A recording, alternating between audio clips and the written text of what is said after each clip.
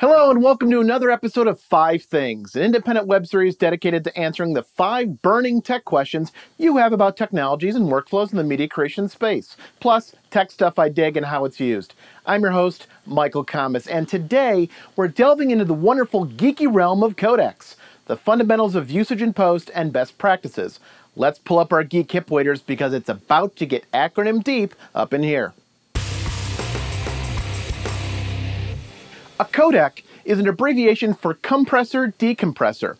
In the most basic description, it's a specific algorithm used to encode and decode a video stream. It's used for both creating and playing back a media file.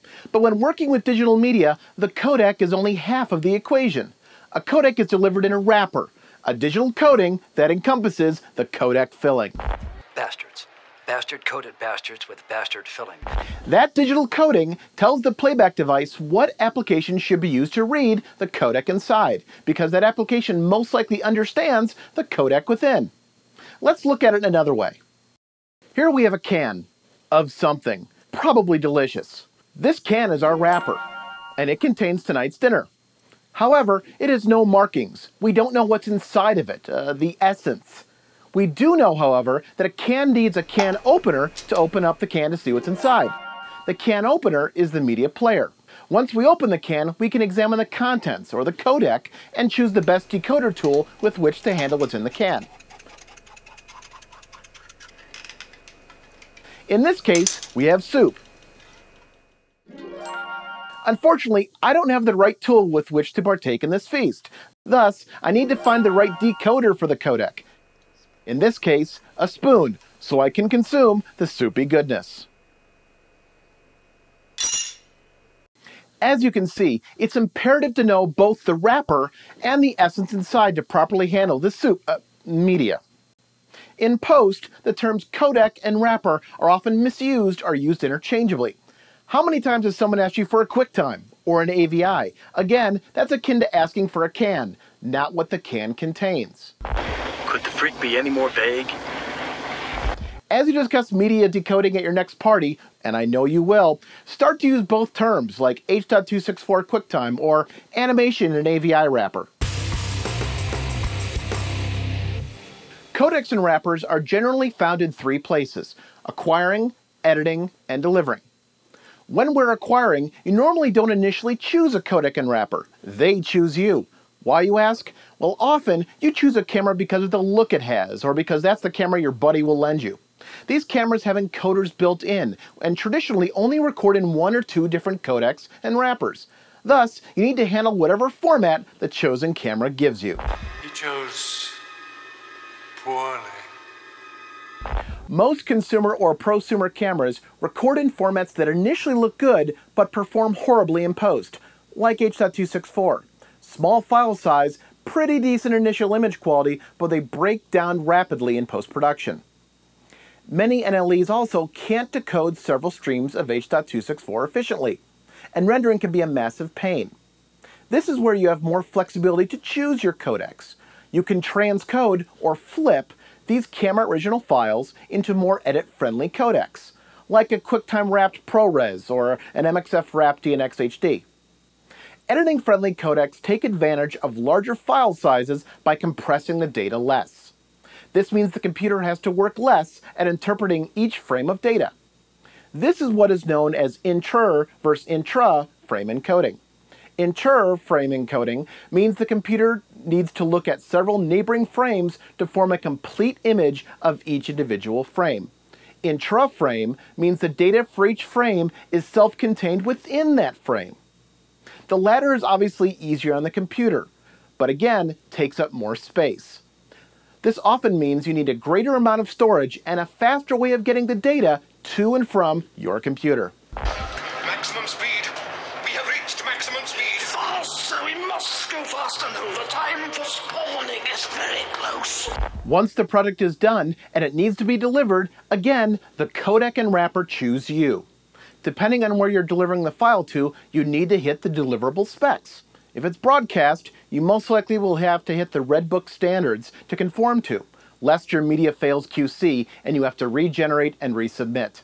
If delivering to an online provider such as Netflix, Hulu, and to some extent YouTube, they each have specs you must hit, or risk poor image quality or the file being rejected. Many NLEs have their favorites. Some are robust enough to handle several different codecs and wrappers, while others are quite a bit finicky.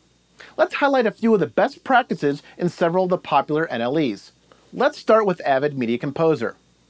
Avid's codec du jour is DNx-HD. DNx-HD is a lossy, HD frame-size codec developed by the people at Avid. When Media Composer is directly handling DNx-HD, Avid wraps the DNx-HD in an MXF wrapper. Seeing as how the VP is such a VIP, shouldn't we keep the PC on the QT? Because if it leaks to the VC, you can end up in MIA and then we'd all be put on KP. I've often been asked, again at parties, why an MXF wrapper, Michael? The simple answer is that the MXF wrapper, the container, has much more flexibility in the spec. An MXF can contain several different essences or ancillary metadata, etc. So while it isn't easily played outside of Avid, the assumption is that if you're already using the media within Avid, why not use Avid to view it? Avid also excels with standard def footage. Old school editors will certainly remember the OMF wrapped media. Avid still uses SD material and uses the same Meridian codec as it always has, only now it's been unified to also be in the MXF wrapper. XDCAM is also handled by Avid very well, namely because XDCAM is an older spec, and Avid has had many years to perfect its usage and playback. Next, we look at Final Cut Pro 7 and Final Cut Pro 10. Final Cut Pro 7 always played with ProRes the best, namely because Apple created the codec. Older codecs like DV25, DV50, and DVC Pro HD also worked very well, but tended to break down more easily in post when doing color and effects. Final Cut Pro 10, given the greatly enhanced playback foundation, can play most media formats much easier than the other NLEs out there. However, Apple will still render in ProRes if you let it, and you'll get more streams and more real-time effects when using ProRes over, say, H.264. Lastly, we have Adobe Premiere. Adobe is a bit of a Swiss Army knife. It has no allegiance to DNx-HD or Apple's ProRes. However, Adobe has realized the same thing I talked about earlier.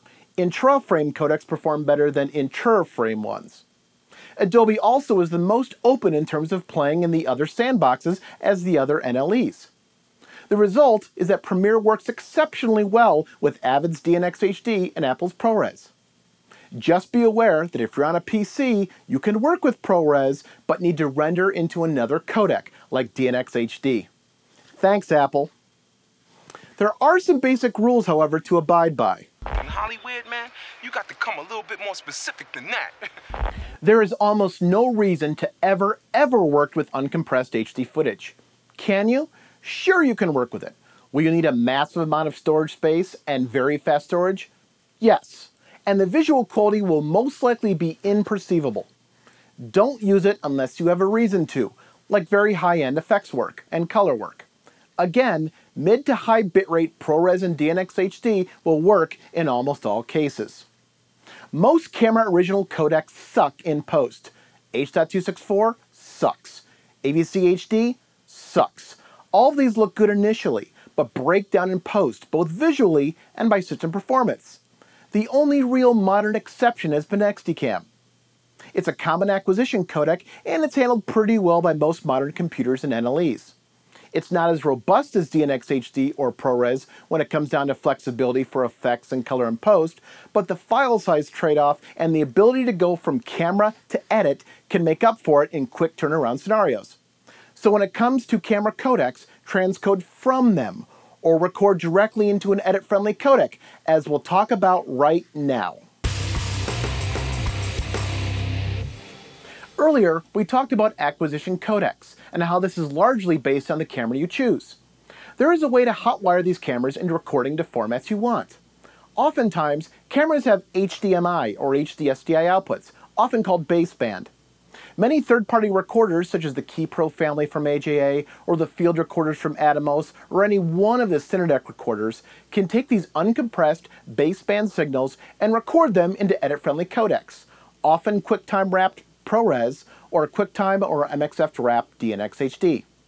Not only do these solutions bypass the need to transcode the files into edit-friendly codecs later, but as mentioned, the baseband signal is often pre-compression, uncompressed, resulting in a better image as it's being recorded. Higher fidelity. This is hi-fi, okay? High fidelity. You know what that means? That means this is the highest quality fidelity. Hi-fi. Those are two very important things to have. These types of baseband encoders run anywhere from several $100s to several tens of thousands of dollars.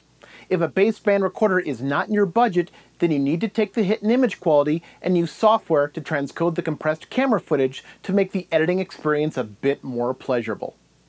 There are dozens of solutions out there, from basics like Apple's compressor to Adobe Media Encoder, as well as Telestream's episode family, all the way up to enterprise solutions like Telestream's Vantage, Rosette Carbon Coder, Root 6's Content Agent, and others.